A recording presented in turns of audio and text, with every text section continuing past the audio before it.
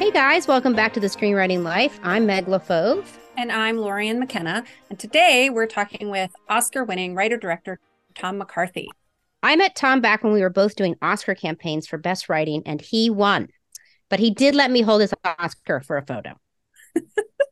And after a successful run in front of the camera as an actor, Tom moved behind the camera with his directorial debut, The Station Agent, with his screenplay being nominated for nearly 20 industry awards. In 2015, Tom won the Oscar and a BAFTA for Best Original Screenplay for co-writing Spotlight. Tom has also worked in TV as a writer, director, and a producer, and an actor, right? You've also been an actor. I have, yeah.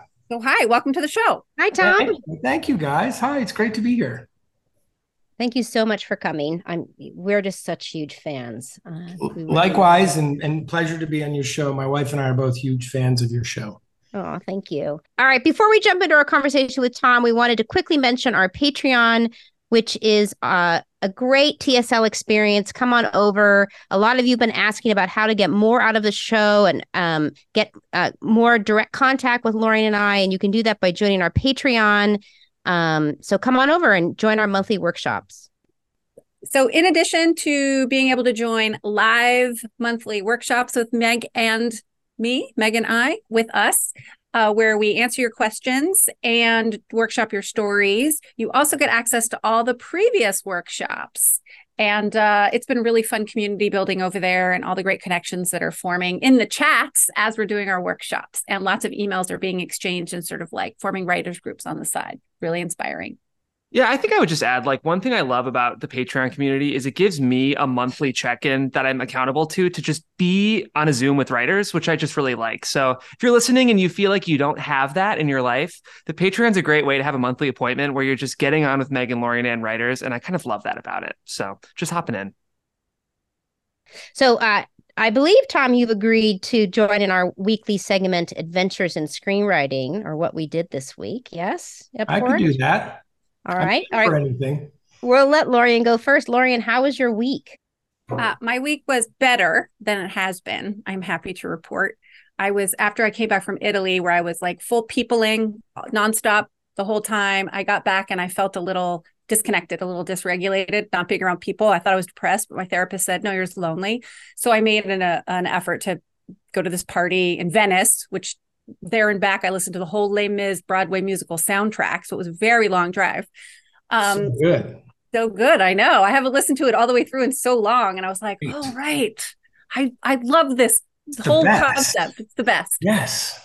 So this week I sort of got over myself and sat down and worked on something. I did some writing and I delivered it to somebody yesterday. And I felt pretty good about it. And then this morning, at about 8 o'clock, I started spiraling and I told myself every negative narrative possible. I rage texted Meg about all the ways I'm terrible. I should just go soak my head in a bucket of lye. Like it was terrible. And my whole body started to get real jumpy. Like I couldn't sit still. And so I went upstairs and I told my family, like, all right, I am going to dance really crazy to a very loud song and sing to Queen. I want to break free. And I just fully let myself go and jumped around and sang really loud. And they joined me. And then I felt better and I took a shower. And of course, I got the email back and we're continuing to work on it. And none of the terrible things I thought came true. But the connection between me and my body and like my thoughts is so intense. And I just have to remember to take better care of my body. I'm always talking about this and I can never figure it out. But I did take care of myself in that moment. That for me was active medicinal care to go up and jump around and sing and dance like a crazy person because I couldn't settle down in my chair. I love it. I love it. Tom, when you turn something in, and you're a director, so this might be different, but let's say you're writing something, you're turning it into the studio. Are you the kind of person who like, I get nervous until the plane door closes. And then I'm like, oh, well, too late now. I'm up. If I die, I die. So once I turn it in, I'm totally fine. It's before I turn it in that I go crazy. It's clearly Lorian when the plane door closes, then she flips out. Then I flip out. Yeah. Which are you, Tom? I can't get out of the plane. Which are you? That's a good question. I think it's probably after the play. Well, in the work, I'm just in the work, right? So I'm not thinking about it until literally I have to hand something in, which I'm not usually subject to a lot of deadlines. I am right now, weirdly. I've had deadlines and I've been very cognizant of it.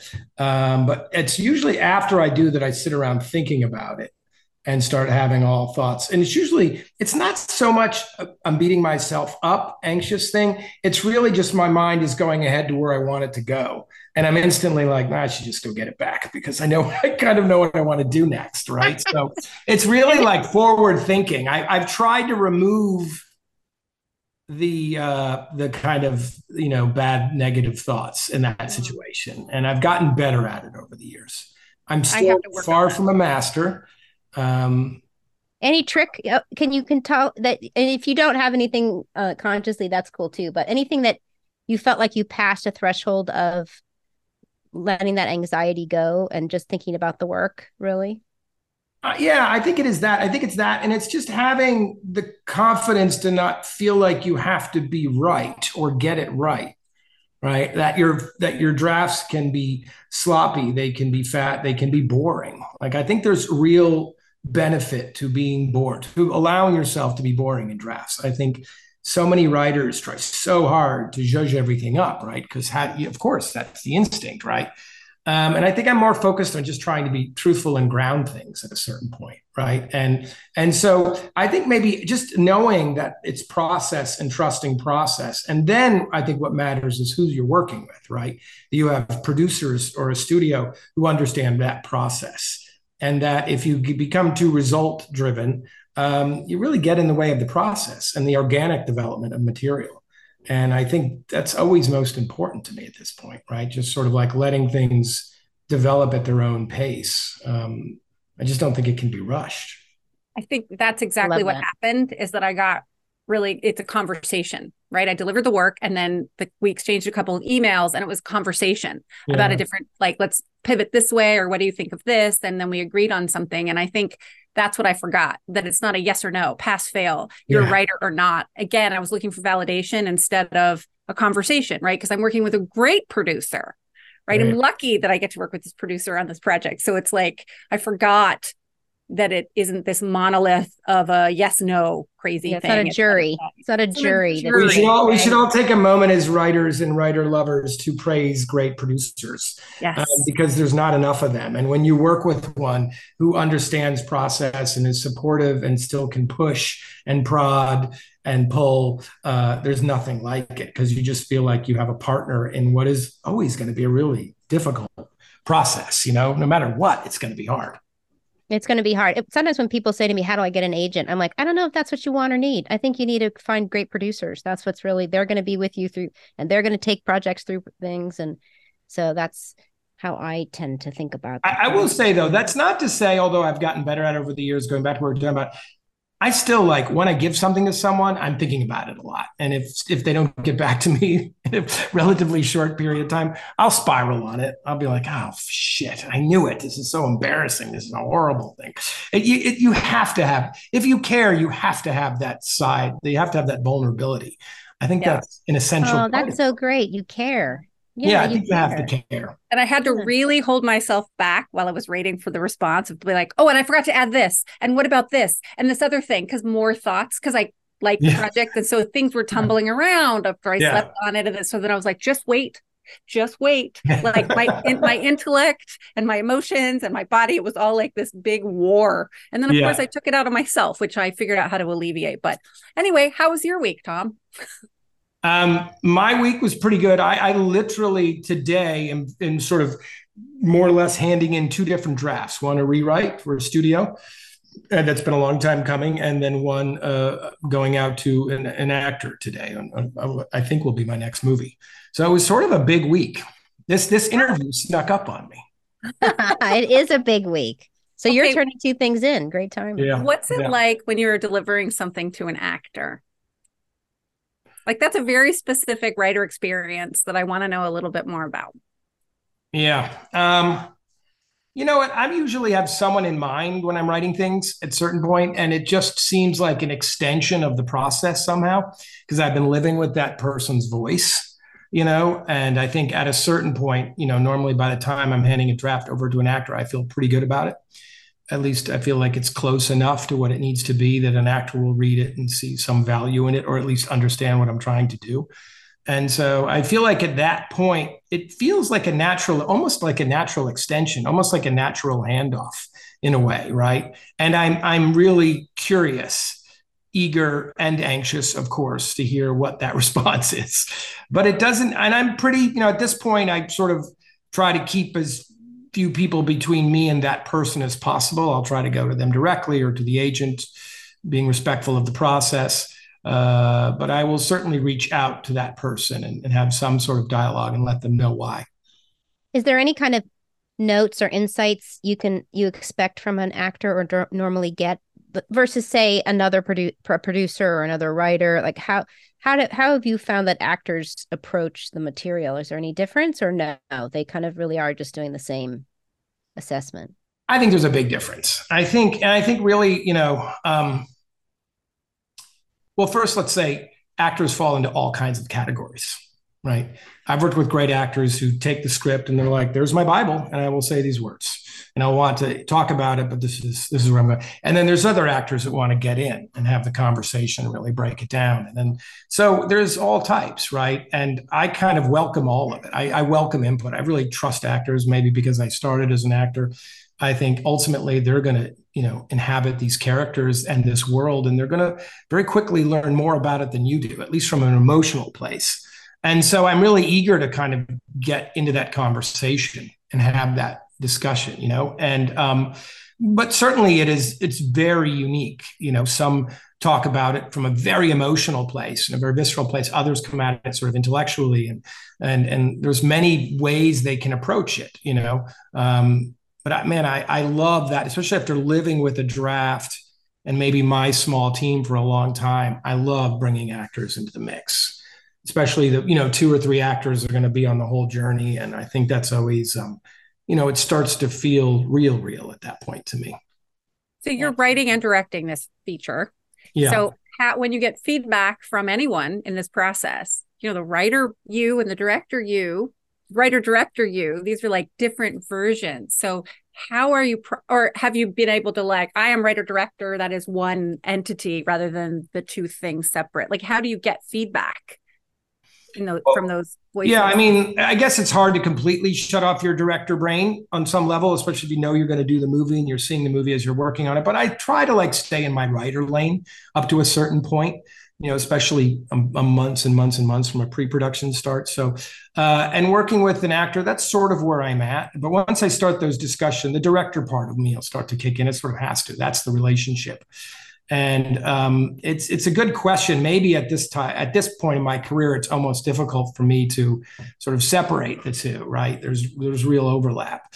But again, that really depends on the response I'll get from the actor and how they'll want to talk about it. Now, I always do rehearsals. I always do a week or 2 weeks of rehearsals. And I use those for a lot of different reasons. I'll sometimes use it not just for the text and getting used to the script, but also just so we can talk through everything, just so actors have a chance to really air all their thoughts and, opinions and problems. And it kind of brings us together in a closer way. It begins that collaboration. Some actors push back on that, especially film actors. They're like, rehearsal, I don't do theater. It's not my thing. I want to keep it fresh. And normally, I think when they get into the process with me, they enjoy it. And because they realize it's really just exploration. It's really just making use of our time. And I don't think I've ever had. I remember Richard Jenkins, when we were doing The Visitor, he was very reticent of it. And Richard comes from the theater. And he was just, and then he was so into it. I'm like, you are such a nerd.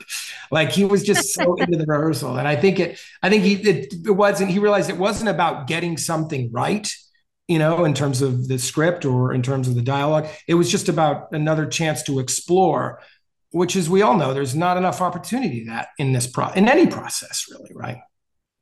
I have a 101 question, which I'm embarrassed to ask, but I'm gonna. So as a director, you're saying I'm doing rehearsal.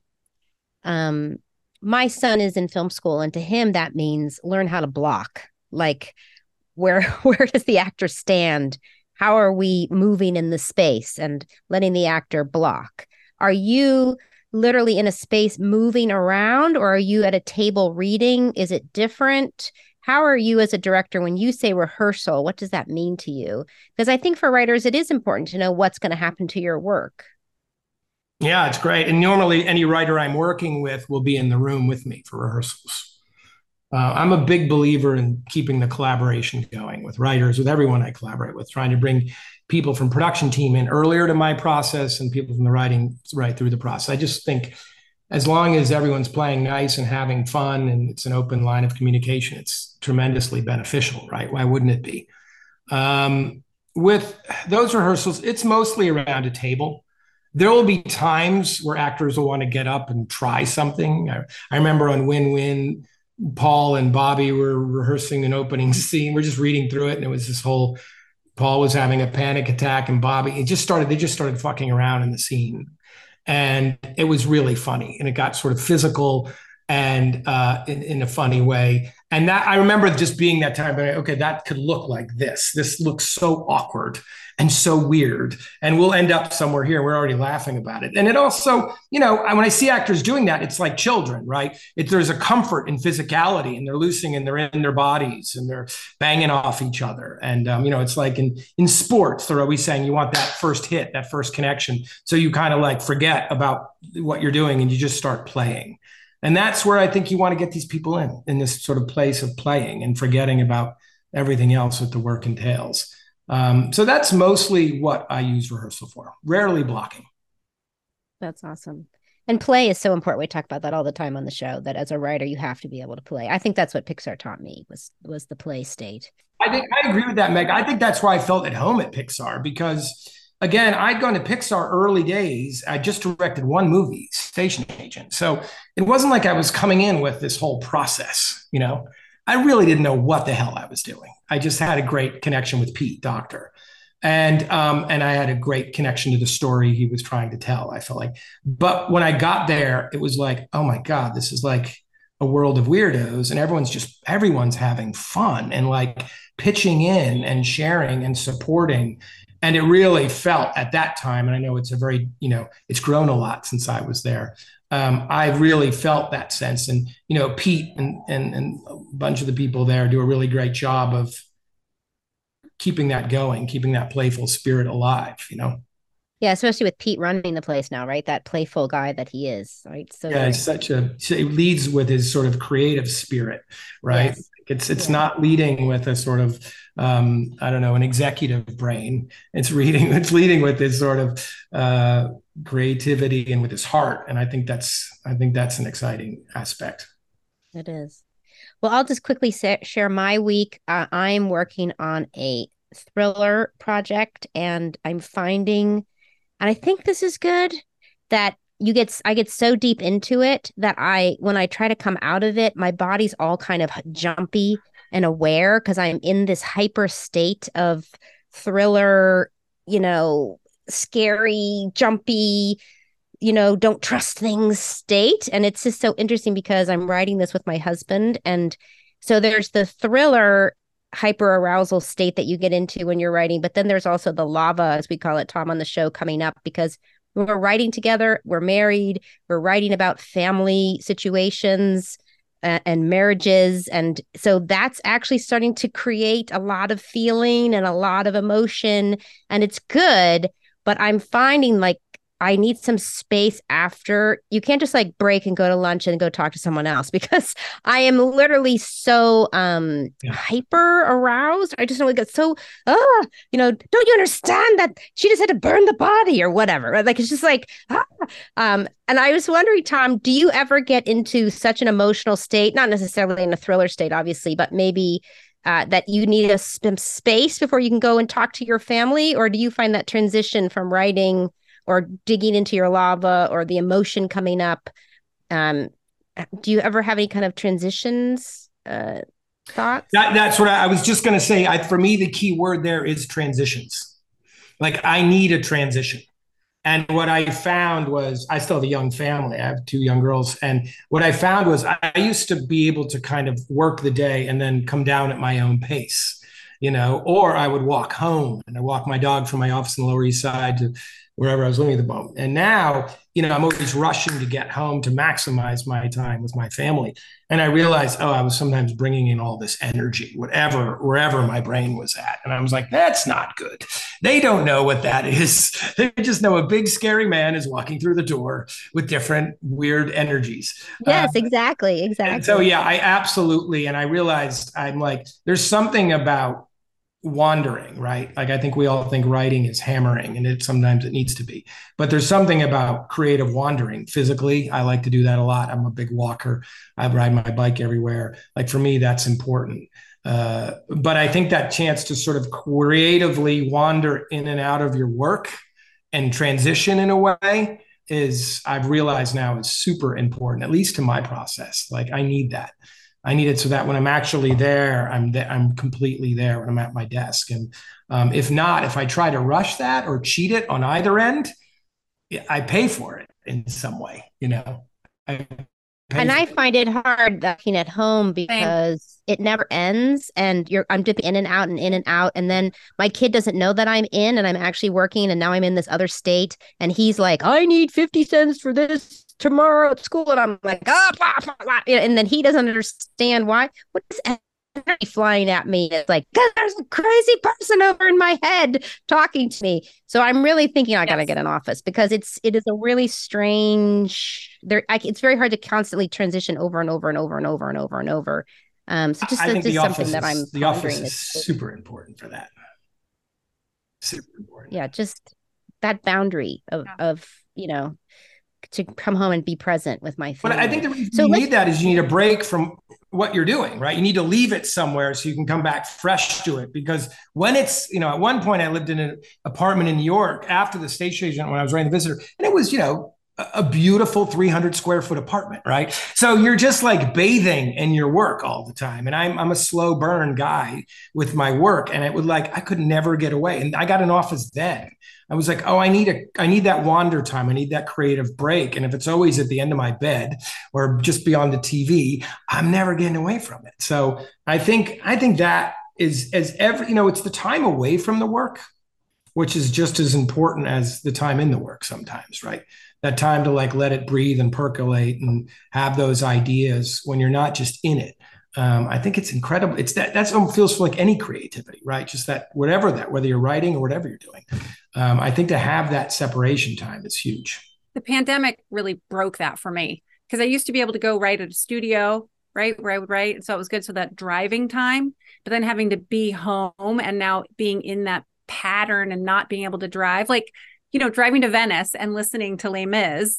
While I was doing that, my brain was also churning on things. Yeah. And it just felt like, yes, traffic in LA is horrible, but there are times when it's necessary to be going somewhere so that my brain can process things. And I need an office. I need to be able to go and come back so that it's clear when I'm available. My husband will just come down here and plop down on the couch and fold his arms and settle in. I'm like, don't settle in. I'm right in the middle of Act 2. You have to settle. Why are you settling? Doing? What do you want to ask me about? I don't care. Just do whatever it is. Even if people can't afford an office, to go to a coffee shop, or, something that's your thing. Somewhere that's a separate. Yeah.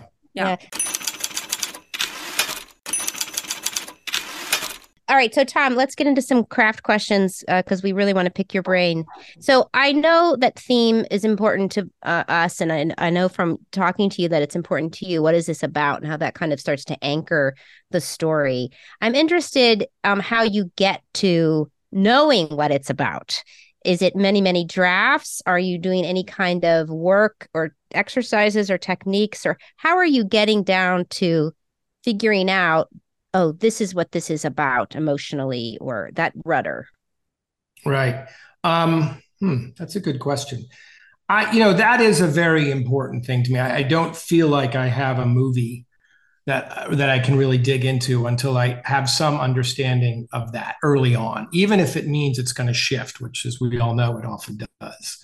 So, but being able to lock on to something to start to drive me through a screenplay thematically is really important. Again, and it can be broad, and and it can transform. But I need that early on. But then ultimately, Meg, yeah, I think it is through drafts. And as the people I've collaborated with some really wonderful writers and people over time, I'm crazy for that. I will come back to that late and often in the game. I will keep going back to it. Like, I'm sorry, can we just like write out what this is about again? And people are like, are you kidding me? We're 9 drafts in. Are you kidding me? But like, I lose the thread if I don't. And so, and some of it's my own OCD. Like, I just have to be able to kind of connect it. Um, so I think through drafts, and it's, as we all know, it's a very humbling process. I'm working on something right now, and the writer I just got something, and we were both like, "Oh, we are such idiots! Like, why did this take us 9 months? Why this feels like it was within our grasp 3 months ago?" And but it's process. And I think that's, for me, that's the wonderful thing is time, having time. I was talking to Bradley Cooper and Josh Singer the other day about their new film Maestro for the WGA. I was moderating it. And we got into this like really interesting guy. Like, they worked on that script for like 6 years. I know Josh was on it for a while, then Bradley owned it, and they both were doing other things. And I was like, 6 years, man, what a wonderful time to percolate. Like, that thing was just cooking. And they were talking, and we had this discussion about how when you have that kind of time, and we always can't afford that because we've got mortgages and things and we got to deal with, right? But some projects just take longer. And I think the benefit of that, if you can allow that, is like, things come and go, right? They leave, they ghost, they come back. And you really have a time to see that thing come together. And I don't think I've ever worked on something that's gotten worse with more time and work. I just don't think that's ever happened. I have. Have you? Your own stuff? I've broken things by taking too many notes from different, like. That's different. That's that's how things break. Too many notes from too many people. That's how things break. I've learned. I'm talking about being in like the hole by yourself, and just your co-writer and maybe your small team, the people you trust. Yeah. That's never happened to me. Sure. I mean, it's kind of what goes on at Pixar, right? Those guys, you're labeled. Yeah. I mean, you can also get too many notes, but they know that too, right? And they will say, that's a lot of notes. What do you respond to? So as you're doing all those drafts and you're digging into theme and like what's at the core of it, and you're getting better and better with every single iteration, right? Where does tone fit in for you? Like, what is it? How do you define it? Like, how on the page, how do you do tone? Good question. Look, to say it, I think tone is everything in a movie. I think if you capture the tone, you're a lot of the way there. It's a big, both as a writer and then directorially, and those two need to marry, and have a very good marriage. I feel like getting it on the page, especially when you're working with another writer, it's really tricky, right? Because sometimes tone is in the smallest things, the rhythm of the language, the rhythm of the action lines. It could be anything, just the rhythm of the page. And I think when I'm working with different writers, and I've worked with writers with all kinds of backgrounds, I think finding that together, just like a relationship, sort of starting to speak the same language on the page, is super important. But for me, it's almost always based in dialogue, in character, right? That's where the tone sort of emanates from. And if I get stuck on something, I will go there. I'll start to find the language, the rapport between characters, what character might do alone. That's really tone setting for me. And then I can build out from there. Oh, I love that. I've never thought of that before. Yeah. Because usually tone is so genre based sometimes, but not, because it doesn't have to necessarily different categories. Comedies can be a million different tones, and that it's actually coming from that main character and their tone, almost their being in the world. I love that as a way to see it. Most emerging writers mix up tone and plot, right? When you say, give me a tone comp in a movie, they start to tell you movies that are the same plot. And I'm like, no, that's not what I'm talking about. That's not it. Yeah. That's not it at all. It's how would we define tone for our emerging writers? Because they don't really even understand what the question is. It's how you want people to feel. It's how you feel in watching the movie. How can we help them understand when we say tone, what we're talking about? It's like defining a color, isn't it? good question. And I imagine however we report it, it will be heard differently.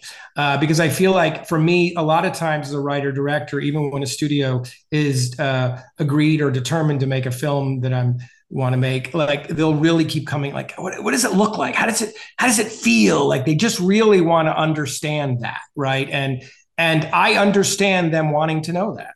If I was an executive and I'm trying to see this movie coming from a creative side, I really want to get I'm going to put real money into it and real stakes. I really want to understand that tone, right? And I think it's a tricky thing to do. I think that's the question they're asking. For me, it's let me see if I've never been asked to define it. I guess it's a deep and clear understanding of almost the atmosphere of the world, like the world itself, how people are moving through it, how they're communicating, which is why I start with dialogue, what that looks and feels like, how it holds comedy and how it holds drama, how those will interact. And I think for young writers, I would say go see their favorite movies and try to pull the tone. Because you're right, Meg, it really rarely has anything to do with plot. I mean, it's going to affect it as sure as character will or anything else, but it really is everything around that. It's the atmosphere. And I think when directors and writer directors or director and writer teams are working at the top of their game, it's just almost seamless. You just don't feel like there's a missed beat. And I think when we're watching a movie and something we're like, oh, that was a skip or a glitch. What happened there? That normally is less about story and it's a tone thing. It's like a tone pop. Oh, that's awesome. I have a movie and I'm looking for a director. And so I'm watching director reels. Yeah. And what I'm looking for is somebody's reel who matches the tone under it, like their casting choices, like how are they casting young women? What do they look like? How are they moving through the space? But how does it feel, right?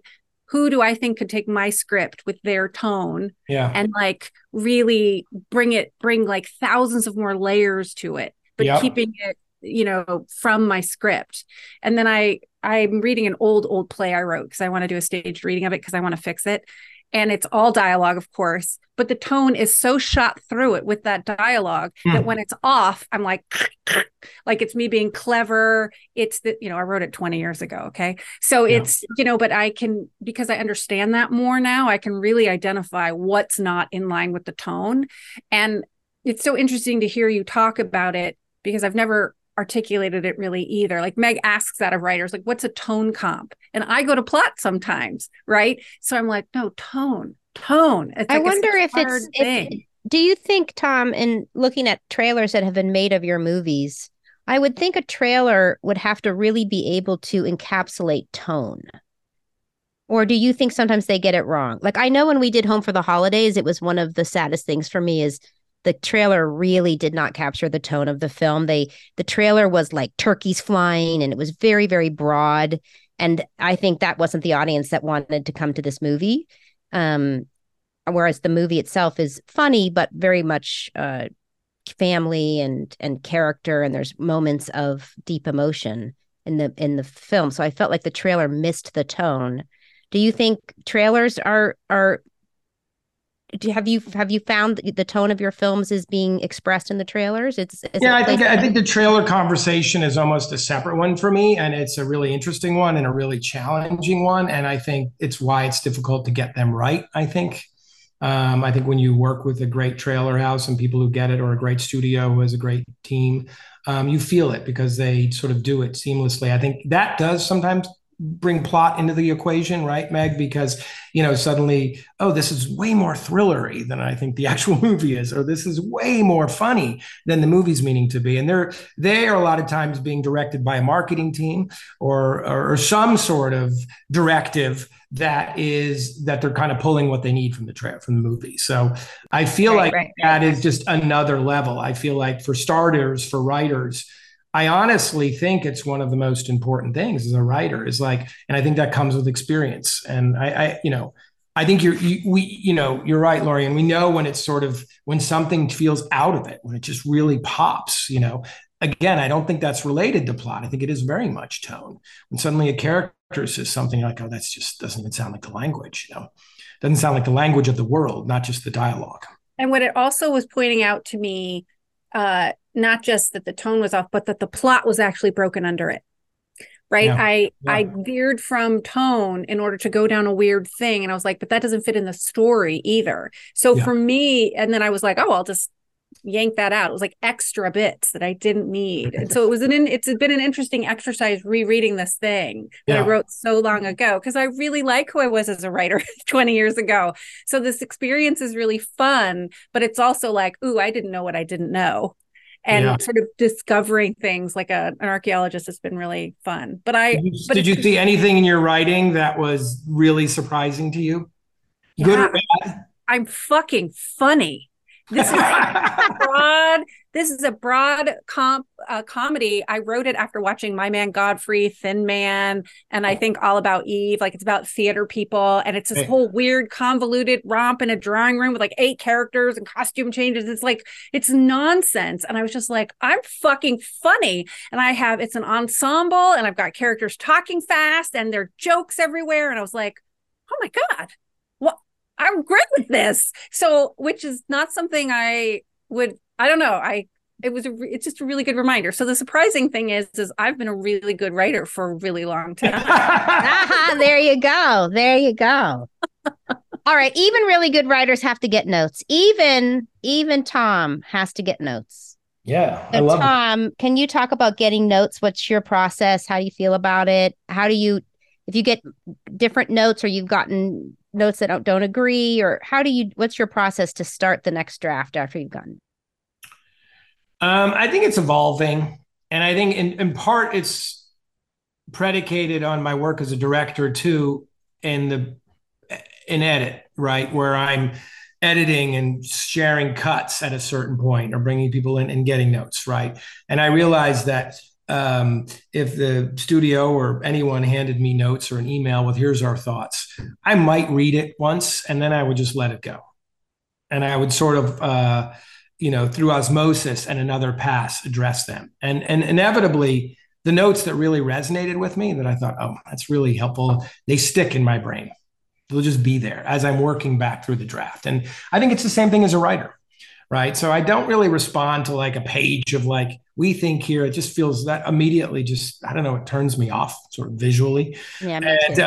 And it's not helpful. I'd much rather a discussion about it, and for me, good notes win. I don't care where they're coming from. Like, if it's a really helpful note, I'll chase it. But I think, notes are tricky, man. They're really tricky. I've worked with a lot of writers over time, and sometimes editors, right? You'll start chasing notes and you're like, where are we going? What are we chasing right now? Because we're taking the draft or the cut to this faraway place. And it's like getting one bad direction, from that guy at the gas station who said, do this. We're all the way out here because you listen to the guy at the gas station. When you say chasing notes, you mean like following a note that didn't connect with you, just to follow the note. So like they're really like this one note on something character driven, or wouldn't it be great to understand this has led us to this place that isn't necessarily the most helpful. And sometimes it's just a lack of communication. Like my co-writer editor will say, oh, I'm going after that note. And I'm like, oh, let's not do that. Let's have that conversation about it, but let's not chase it. I feel like that. And look, I just think that comes with, I don't know, I guess time and experience, be it a writer or editor or director, right? Of knowing what's helpful. And it's hard to see sometimes. I've gotten notes early on, thought, nope, that's not helpful at all. That's just a silly, silly thought. And, 3-6 months later, I'll be like, damn it, that person knew exactly what they were talking. Yeah. I've taken notes where I was like, no, never. And I'm like, okay, yeah, we have to do that. Yeah. And then at that point, though, I think enough time has passed, Meg, where you can use it as your own. You just claim it. That's right. I had this great idea. I had this great idea last night, 6 months ago. Now, Tom, have you ever in the early stages, sometimes I give notes either to friends or consults or whatever. And have you ever gotten a note in an early where you think, oh, or I've seen this happen at Pixar too, where you think, oh, that's it. That person is so smart and that's such a great idea. That maybe is what this movie's about. And then you go down the road and you realize, no, that's that person's version of the movie. And I got to go back to mine. How, in terms of taking notes, even, I guess what I'm saying is sometimes even though it's a great idea, it doesn't mean that it's your movie. Yeah, I feel that same pressure giving notes. As I'm starting to work with more writers and directors and people making their first and second movies, like I live in fear of pushing people off their creative genius, because we just don't know. We just don't know. And look, I know there's some things you can be like, look, this, I can almost guarantee you this will be helpful. But when they're prescriptive, like I think is what you're talking about, Meg, or they're like a really strong note, like it could be right and it could not be what's best for it. And I think that's the game, right? Otherwise, we'd all make great movies all the time. And we don't. And I think both giving and taking those, it's really tricky, especially when they're from smart, focused, concerned, caring individuals who really know what they're talking about. And it might not be what's best. And maybe that's because maybe that we, as the person writing it, don't yet understand completely what we're doing. Like we don't have our brain around it. And so I think feedback at early stages, I'm really careful about who I turn to for it, very protective of it, even at this point, because I think it's very easy to that end to get knocked off what you're doing, and to get like shut down. Maybe that play you wrote 20 years ago would have been your great play. And maybe someone at that point said, this is too funny. It is my great play. Yeah. It's still you're learning. Or they said it's silly. It's just but you're silly. restaging it now. Yeah, it's too silly. It's too many characters. And you thought maybe it is. So I think, I think there's a real responsibility with that. And I think sometimes people can be careless with notes. They can sort of lob things out because there's a spitball. Why not? Mm-hmm. Yeah, and I think that's tricky. So you said you're very careful about the stage at which you ask for notes and who you're asking for notes for. So can we talk a little bit about what your early process is? Like, do you outline? Do you get notes on an outline? Who do you get notes for? Like what does that process look like from the beginning of an idea, outlining or not, or carding? And then at what stage are you handing it off to somebody in your inner circle for notes? Once I have a draft that I feel like is solid, I might talk through things. Like sometimes I believe in talking the story a little bit, the bar stool approach. And I think early on, if you can do that and it sounds like, oh, wow, that's interesting. If the guy next to you wants to hear more, that you're onto something. Not every story has that. But maybe it's the Irish in me that feels like that's the right way. But I feel like on some level that I'll do that. I'll start talking through it. And that's with a very small circle. That's tiny. And just sort of like hammering away. And then, I'm a big outliner. And my outlines are usually have snippets of dialogue and images and everything else in them. So that by the time I sit down to write, I'm really writing off something pretty concrete. And then normally I'll get a draft and I don't often share that first draft. Maybe it's insecure. I don't know, or I'm just not ready. Or maybe it's like, I want to give even my early readers the best indication of what I'm trying to do with the script in the movie, right? So that they can respond to that in the best possible way. Because I think if it's too far off, then we're just sort of throwing stones a little bit. And I want them to really, even if it's early days, and I think smart readers can really interpret that, I really want that first draft to give them the best indication of where I'm going. Does that make sense? Yes. I want to admit something on the podcast here. So we've been doing this for 3 years and I have been I don't write outlines. I'll write a barf draft. I'll card. Recently, I started writing outlines. It's really fucking good to write an outline. It's like when I'm writing and I'm creating a pitch for a TV show, I really have to break down what the pilot is, right? And then, it's like an outline. I'm writing an outline, but a storytelling outline of the pilot. And then I realized, and then going to write the pilot is so much easier. And I don't know why I didn't go like, maybe I should do that in my own work. I don't know. There was some weird disconnect happening that I don't know if it was like a badge of honor. Somehow I don't write outlines. I just go into the discovery process and I'm like, okay, stop it. You're being lazy and sloppy. You got to go do the work. So I was like, I got to write the outline. And don't hate it. And so I'm just admitting that as you're talking about, like, every Are you successful right now writer. admitting this? Are you coming out as an outliner right now? He is right now. Right I'm now. coming out as an Exciting. outliner. It's Exciting. happening. I But feel like, is there a musical effect on the show? If there is, yeah, it's the Les Mis sound. Yes, it's I'll make it the happen. yeah, I can't sing, but a little but Les Mis right here would be just perfect. yes, but Can you hear the people sing? that's right. I just feel like I want to honor that because you and so many other successful and amazing writers come on and they outline. And I've always been like, well, I'm special somehow, but I'm not. I need to outline. And so I've been doing it. And this isn't to say that writers who don't outline aren't special in some way, but it's actually made my playful writing a lot more easy after the outline, because then I'm not getting stuck in these like horrible places. At the midpoint is where it all breaks for me if I don't outline. Yeah. Because I don't know what happens after. So it sort of changed my writing all these years later. Maybe it felt too academic or scholastic to you on some level. I think it's because I started as a playwright, and with plays, they can sort of be anything in a way. I mean, you still have the story structure, but it's less defined, as movies. So I sort of was like, I can do that because of this training I had, but like, no. So congratulations to me. I'm coming out as an outliner. Welcome. All right, let's talk about directing a little bit, since we do have such an amazing director here with us today. So let's just ask a very broad question, and perhaps it's too broad, but to a young director, do you have any directorial advice you would offer them? And if that's too broad, we can narrow it down. That's too broad. Too broad. Okay.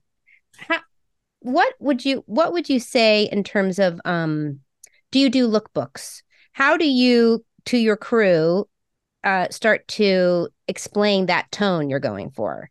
How do you translate that, what's it about, to your crew? You're going to go shoot now. Do you do lookbooks? What's your process?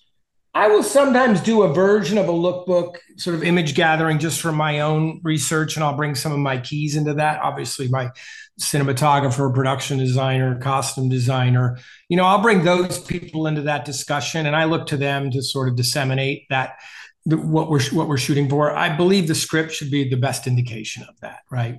And I think it speaks to tone. I think if you read a really good script, you sort of you can see the world. And I think it's our job as writers to help people, including directors, to see the world, right? And for me, that's a sort of early conversation. And like, I will have it with my co-writers, I will, sometimes they'll want to jump ahead and talk about casting and all the fun stuff. And I'm like, let's get the world right. Let's get the story right. Let's really see it. Let's dive into the details. I think that's why research is so important. I mean, we talked about outlining, but I will spend months researching before I really even get to outlining, and I'm a big document keeper. I'll keep various documents that'll sort of break my movie down that I'll go back and look at. The closer I get to directing, I'm like, oh my God, this was such an early idea and this is great, And so when you say research, if you're doing a true story, which you've done, that I understand that kind of research, but do you research for any movie in terms of? I remember my first movie, The Station Agent, and maybe this is how I got rooted in it. It's about trains to some degree. I spent a ridiculous amount of time at the New York Public Library researching trains. I mean, months. I knew everything about trains. I did not need to know that much. I definitely overloaded on research. I knew everything. And I was so into it. I was like, it was the intellectual side of writing and filmmaking. I'm like, oh, this is amazing. And so that was an example, but it doesn't have to be a real story. I'm writing right now a period, something set in a period, and I'm deep in the world of that. And it's not real. It's not a real story. Just trying to understand the world, understand the socioeconomics, understand the politics, understand character, understand what a newsstand might have looked like in this period, understand everything. And like it inevitably, it's not just about information gathering and authenticity. Rather, for me, it's about understanding the world, and the atmosphere, the tone, right? It all feeds that. And I think it starts to develop a language that by the time I start to share this script in this world, I want to be the expert on it. I want to know more than anyone until they all dive in. And then, you get the experts and they start to do their work. And eventually Right. your costume designer comes to you and blows your mind. You're like, what is that thing? That is great. And so then, but what you're doing is you're sort of setting a bar and you're challenging very talented professionals to match or surpass it. And I think, that's the sort of energy you want to create, right? That kind of one-upmanship in the best possible way, I think, of like, let's go get this. Let's get as close to the truth as we can and have a lot of fun doing it. Truth is such a great word that so many great creatives who've come on this podcast have used that word to get into truth. Jeff, you had a question in this area of directing. Do you want to ask? Sure. I'm thinking, Tom, what would be probably very valuable for our listeners would be to talk a little bit about The Station Agent. I do love that movie, and I'm kind of obsessed with directorial debuts because, they're scrappier and they're smaller and they represent a different exercise than films later in your career. So for our emerging filmmakers who are listening, can you talk a little bit about thinking about The Station Agent as a first feature, especially on a very low budget, and sort of what you learned about that scrappy debut as a calling card for you, maybe for our listeners who might be how to make a movie. How to make a movie for $500,000. Let's just exactly. Tell us. Just tell us. Well, first you go to the library and you spend months and months. You spend 6 months researching one facet of the screenplay. Step one. Well, how to talk about that? First of all, it was a long time ago. Secondly, I went to drama school. I came out as an actor. That's what I was doing. And I, unlike a lot of directors, fell in love with movies, as a young person, but really fell in love with cinema in my 20s. So I was sort of late to the game in a way. And then I started to really get turned on by it. And just the sort of almost the intellectual creative properties of it. And I was just super excited by it. And that's when I decided I was going to write my first script. I was acting at the time quite a bit. And I wrote Station Agent with really very little understanding of what I was doing. Just full disclosure, and then deciding I was going to direct it only because I could see the movie and determined to do that with really absolutely no understanding of directing, none. So, it was just sort of, for me, it was just a creative exercise, pursuit, I was turned on by it. That's it. I didn't care. It was this is exciting and I really wanted to see what I can do. And, I didn't think much about it beyond that. Now, that said, I started really paying attention, talking to whoever I could. I had some great people to chat to. I was acting more and more, paying a lot of attention on sets, being really annoying around camera and directors. And I got one or two mentors who were really helpful. One was the late, great Sidney Lumet, who was at that time Bobby Cannavale's father-in-law, and I knew Sid sort of personally, and God, who was gracious enough to read my script and sort of help out a little bit, help me when I needed it. But really, it was fumbling into that first. Look, I don't care what film school you went to or how much experience, or if you started shooting your Super 8s at 6 in your backyard. When you direct that first movie, it's still your first movie. You got to go through it, right? And you got to learn, and you got to adapt. And there's so many lessons to come out of that first film. I think that's why you're saying it's scrappy, because you do feel that way. And to Meg's point, we made the movie for, $500,000. It wasn't a lot of money. I got paid, I think, $8,000 to write and direct that movie. And it all went back into the movie.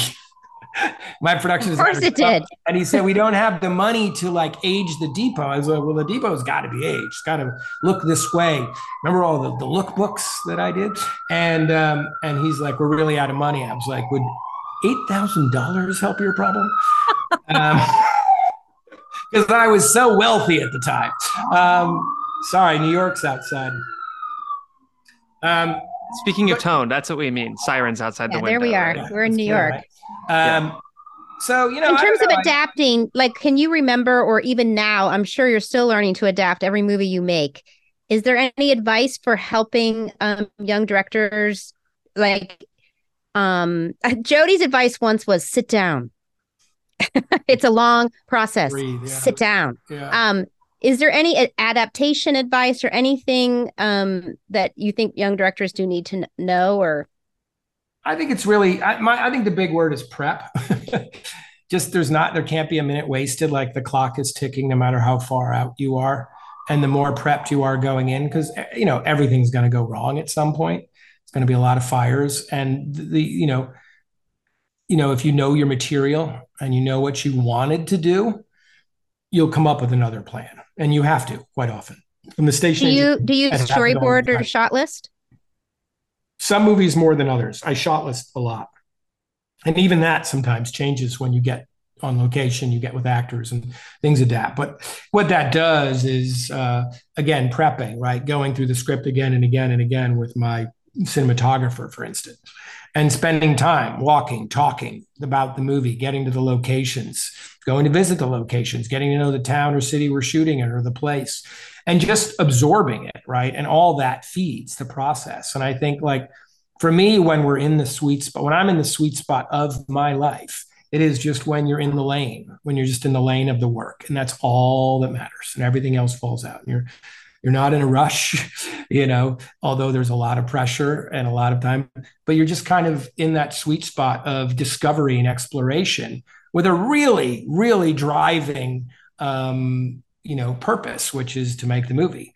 I just think that is the best. I remember when I was at Yale at the drama school, I was an acting student, but I took some of these directing classes, and this one directing teacher one time said, there's going to come a point where everything is crazy, everything's falling apart. And, to Jody's point, he's like, the best thing you can do is slow down, slow everyone down, find that. And like, I'm a avid sports fan. And I think the great athletes slowed the game down. You're always hearing that. You're hearing announcers like, look at the poise in the pocket, the poise on the mound, the poise in the middle of the field. Like, it's when people who can slow the game down and see everything. And, we get better at it with experience, right? And I think there's some real masters out there who can do it almost effortlessly at this point. But I think it is about that. I think that's what Jody was getting at. It's such good advice for showrunners and parents. Yeah. Yeah. And writers. I'm telling you, writing, today my brain was going so fast, and Me too. Yep. I just needed to slow it down. Now, I have a question from my son who's a directing student. Great. And he just wrote me a little note to say, please ask Tom this, which is, when you're on set and things start to go wrong, mm-hmm. How do you not freak out? Because you as the director can't freak out, right? Yeah. How do you meditate in the middle of everything going wrong? You got to lead. How do you do that? With practice, like everything, right? And realizing that, like, freaking out is just about the worst thing you can do, right? On a set, especially in terms of what you're trying to grab on the screen, right? And with your actors. And look, there are times that are challenging. I've been on some in almost every movie, you're going to have moments where you're like, oh my God, this couldn't be happening at a worse time in a worse way. And I think, surrounding yourself team-wise with experienced people who realize, okay, well, we're going to figure it out. Just having that energy, right? And that comes with, I do think, experience and maturity. But, to your son's question, there's a lot of times where it's almost the same thing as a parent when you're going home and you think, okay, be in that space where you can absorb whatever's coming at you in the door. Be in that space where you're open and you have a sense of humor and a sense of perspective, right? And I think a lot, I will meditate on the way to set. I'm like, all right, get my head. I don't like to talk to too many people. I don't like to do much. I'll do a little prep in the morning, but I really just kind of like get in that mindset where I know things are going to come. So when they do, you can absorb it. You can find a workaround. And I think, with time, you realize that there's always going to be those problems that seem insurmountable. And like, our job is to figure it out. That's our job. That's why we do it. And that's our creative job. It's our creative pursuit. I think there's a reason that we talk about parenting a lot. It's not just because we're parents. I think parenting is an incredibly creative pursuit. It is. Right? And meditative and Zen. Yeah. And what do you think about life? So I think, like, that's the thing, like finding that place and maybe ultimately, and I have to remind myself this, is like having a sense of humor and having a sense of joy in the process, right? And I think now more than ever, that's just a really hard thing to do. And if you take your work very seriously, It can be a really tricky thing to do.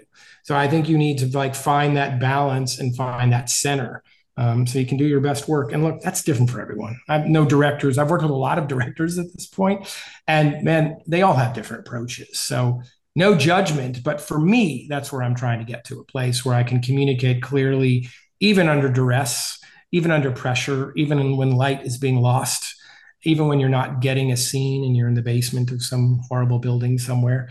Trying to find that sort of perspective and humor, and realize like we're already winning because we're making movies. Oh, I love that. Thank you so much. And I think that that applies to writing too. There's times that it's all going bad and it's due, and you're suddenly like, it's somehow this moment is in your brain, a reflection of you and your value and your worth. And I'm sure on set it must be hard because the actors are looking at you and everybody's looking at you, and you just have to stay with the work, with the moment of the creativity, that this is part of the creativity. So Lord knows that happens at Pixar, where you're just like, I got to get out of my own way here. This is not about your ego. This is not about your value. This is about the story, and just stay with the story. Just stay. And you're rarely as alone as you think, right? You're rarely like, because you have your key, collaborators. You have your actors, you have your cinematographer, you have your production designer, you have your AD. Like great ADs are a gift, another gift. You have your producers who you trust, hopefully. And so you really do have a team, a support team around you, and they're all there with the same intention, right? To serve the story. That's what you're there for. All right, I have one more question from him. I know I'm pushing it. I'm totally pushing it. I'm taking advantage, Tom. What's your son's name again? Aiden. He's here. Here Aiden. he is. Hey, Aiden. How are you, man? I'm good. How are you? I pictured you down at some film school somewhere, not just off camera, right? He was. He just got home. It's Thanksgiving. Yeah. Right. Okay. So his question, because you're not mic'd, is visual language. I'm sure for young filmmakers, you're trying to have a voice and be cool and get that shot, but then you get into the edit room and you don't have coverage. So that balance between, somebody might have done that. The balance between getting your coverage, but also finding a voice, and you don't have a lot of time to get those shots. How do you as a director decide that visual language for the story that you're shooting? Well, again, you have a partner in that, right? Which is a cinematographer, right? And so you can spend some real time with that person and having that conversation. But again, on a lot of these early projects, you don't have a lot of time to explore, and you got to tell the story. You got to tell the story. And I remember right before I started shooting the station, I was probably like 2 days out. I'm not prone to panic attacks. I'm not sure I've ever had one. I have a lot of people in my life who had, and I don't think I've had one. But the closest I came was about a night or two before the station agent, where I just thought, I really do not know what I'm doing. I am, to use the train metaphor, I was on a runaway train. And I had researched them for 6 months, as you guys know. And I knew that never ended well. And I was on one, and I remember I called Sydney and Lumet, and I was like, I gotta talk to you. You need to talk to me. And I got in there, and I was like pacing in his office. I remember, boy, I wish I had this on film, because he was a master and I was a baby. And I didn't even know what to ask him. I didn't know what to ask him. All I knew, I was in a full panic, and I was like, I just don't know. And I remember I said something along the lines of like, Sid, I have no idea what I'm going to do with the camera. None. Nada. I don't know where to put it. I don't even know what it looks like. And this whole thing and he let me sort of burn for a while. And then he said, do you understand what the first scene is about? And I said, yeah. And he said, explain it to me. And I talked him through it. And he said, what's at the center of the scene? And I told him. And he said, what do you need to see? And I was like, oh, so really the camera needs to capture what the scene's about. And he goes, and then like, just to one up, he called, what was his wonderful, was it Trish? His longtime, the woman he worked for a long time, she's great. And he said, can you get me the verdict draft? Now, for me, and movies, that's like, can you get, I can't even, I just gasped. The Ark of the Covenant. And can you just bring that in here? And I was like, I remember I was like, oh my God, that thing should be under glass, man. That's the Magna Carta. And He laid it out and he opened it up. He's like, look at these notes I made here. And it was like noted. And I was like, if I had one of these at that point, that existed, I would have taken pictures. It didn't exist. So I couldn't take pictures. And he just walked me through a few scenes and how he was seeing it. And it wasn't all answered. And if you knew one thing about Sid, he was an incredibly efficient director, like incredibly. And I remember he sort of talked me through that. And we probably talked for like 45 minutes. And I left and I said, all right, I have some idea of what I'm going to do. And it was just the clarity of purpose. Now, do I wish I could have that conversation with him today and 4 or 5 films later? Like, I just didn't know enough, right? I was too young. Like, you don't know until you have that experience. And I would give a lot of money for that. I'd give my $8,000. $8,000. I was going to say 8,000. So yeah, I would use that money for anything. And I think so. To get back to the question, I feel like you really want to spend time with your cinematographer and really just understand, what do we got to get here? Like, what's telling the story? Worry about that. A well-told story will win out over any style any day. How many movies have you seen? We're like, wow, that's crazy. That looks so cool. I have no idea what that movie's about, and I probably wouldn't watch it again. But there's some really cool shots on that. And I think, like, especially starting out, just tell the story. Just find what's at the heart. And then in that, you'll find those poetic moments. If you really understand it, you'll find those moments of sort of visual poetry and lyricism, and they might be in really subtle ways. It might be in your actress's face. It might be in a couple of extras off in the distance, and it might be just in a silent moment between two people. And I feel like those are the discoveries. But early on, I think too many people, and look, I think people do it as writers, right? How many scripts do we see from young writers where they're trying so hard to either reinvent structurally or just impress in terms of dynamics between characters or the world? And after a while, you're like, okay, what is this about? Like, I love some of these ideas, but where's the story? What's at the Where's heart? the story? And I love that you're saying, in terms of visual language, when you say tell the story, but you're saying tell what this scene is about. He asked you, what is this scene about? That's how you know where to put your camera, right? Because people get mixed up in, like, yes, it's the plot and tell the story, but you're also talking about emotionally what's happening, right? And look, the great DPs, to that point, Meg, who you work with, they'll just want to dig into the script. My DP won't say, let's shot list. What are you thinking visually? What camera, what lens? He'll just let's just go through the movie, scene by scene, line by line. Every DP I've ever worked with wanted that, and just really understand. And those conversations, and guess what that starts to build? A visual tone. And off that visual tone, you can find a visual style, right? But I think there's that process of really just understanding, what is this little Bible that we've created for the show, for the movie? What is it telling us? Like, what can we learn from it? And maybe that's one of the tricks of being a writer-director, because you've been so close to it as a writer. I don't always get that advantage of coming to it fresh as a director with fresh eyes. I'm very cognizant of that. So even more so, I will rely sometimes on the people around me to surprise me with their insights and challenging the scripts in ways that I hadn't had to deal with, or hadn't come up with. And that is, I think, that's a really interesting part of the process, because it's like getting to know the script all over again. I love that. I love that so much. Thank you so much. Tom, it's been so spectacular to have you here. Thank you. We always ask our guests the same 3 questions at the end. Oh. So our first question is, what brings you the most joy when it comes to writing and or directing? Just really being in the pocket, regardless of where I am in on the process, and just know that I'm just making something, like I'm in it. Wherever I am, whether I'm in the writing stage, I'm committed to it. I'm fully in. I don't like being between projects. Even from the early stages of research or the final stages of editing, just being in that pocket, I feel most at peace. Love that. Nice. What pisses you off about the work? About the work, or about? Yeah. I mean, about other people. Yeah, about the world. Sorry. About writing or directing. About writing or directing. What pisses me off? That's a great question. But I don't know. What comes to mind, and is carelessness.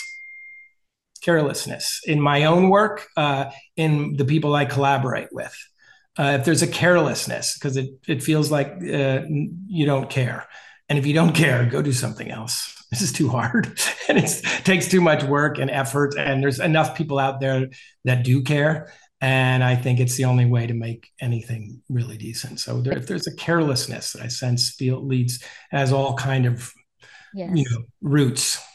Yes. 100%. Yeah, I love that. And then it's funny, Tom, I'm picturing you right before station agent in Sidney Lumet's office. And this is kind of what this final question is about. But if you could go back in time and have a coffee with your younger self, sort of before your big career, what advice would you give that Tom? I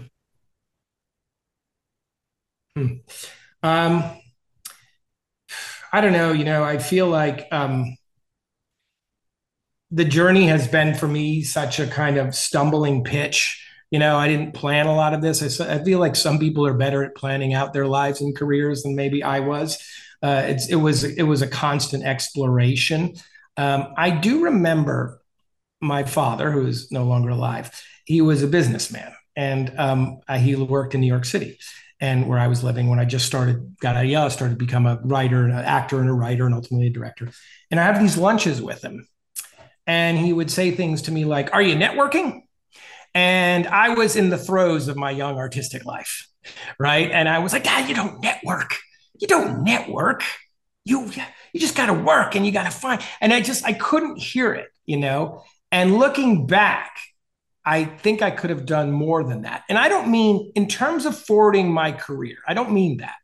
I mean in like seeking out creative connections, finding artists whose work I just enjoyed. I'm still not as good as I should be, but finding artists whose work, and there's so many people out there who I wish I could tell how much I enjoy their work, and I probably could. I do a better job of it. And every time that happens, I form a bond, and those bonds feed me so much.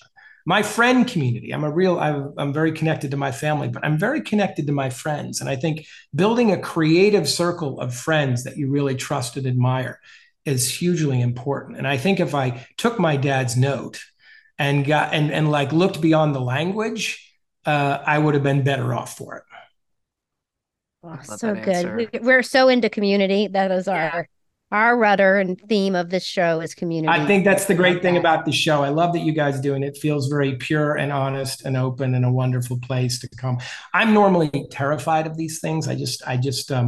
I'm really cautious about talking about process. I don't know why. Sometimes when I'm in it, I don't like to talk about it, because it makes me self-conscious in a way. But my wife and I would find ourselves, Meg, because I reached out, like talking about your show and things that came up, and she would have these discussions. And so here we are. Well, thank you so much for coming. It was a fantastic show, especially when you don't like to talk about process, because you're so articulate, you're so insightful.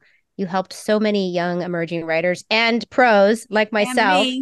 Thank you so much, Tom, for being with us today. It was a real pleasure. Really nice to see you all and chat. For more TSL support, come on over to the Facebook group where you could check in with both emerging and pro writers, get your questions asked, connect. It's a really fun, supportive place to be. And you can also get your questions answered. Not just asked. Okay, I'm joking. Sorry. Do you want to say that again? Ask questions and get them answered. No, I think it's fine. We'll just put this in the show. It's fine. Okay. And if you haven't done so yet, please write us a 5-star review on Apple Podcasts so other people can find us. And remember, you are not alone, and keep writing.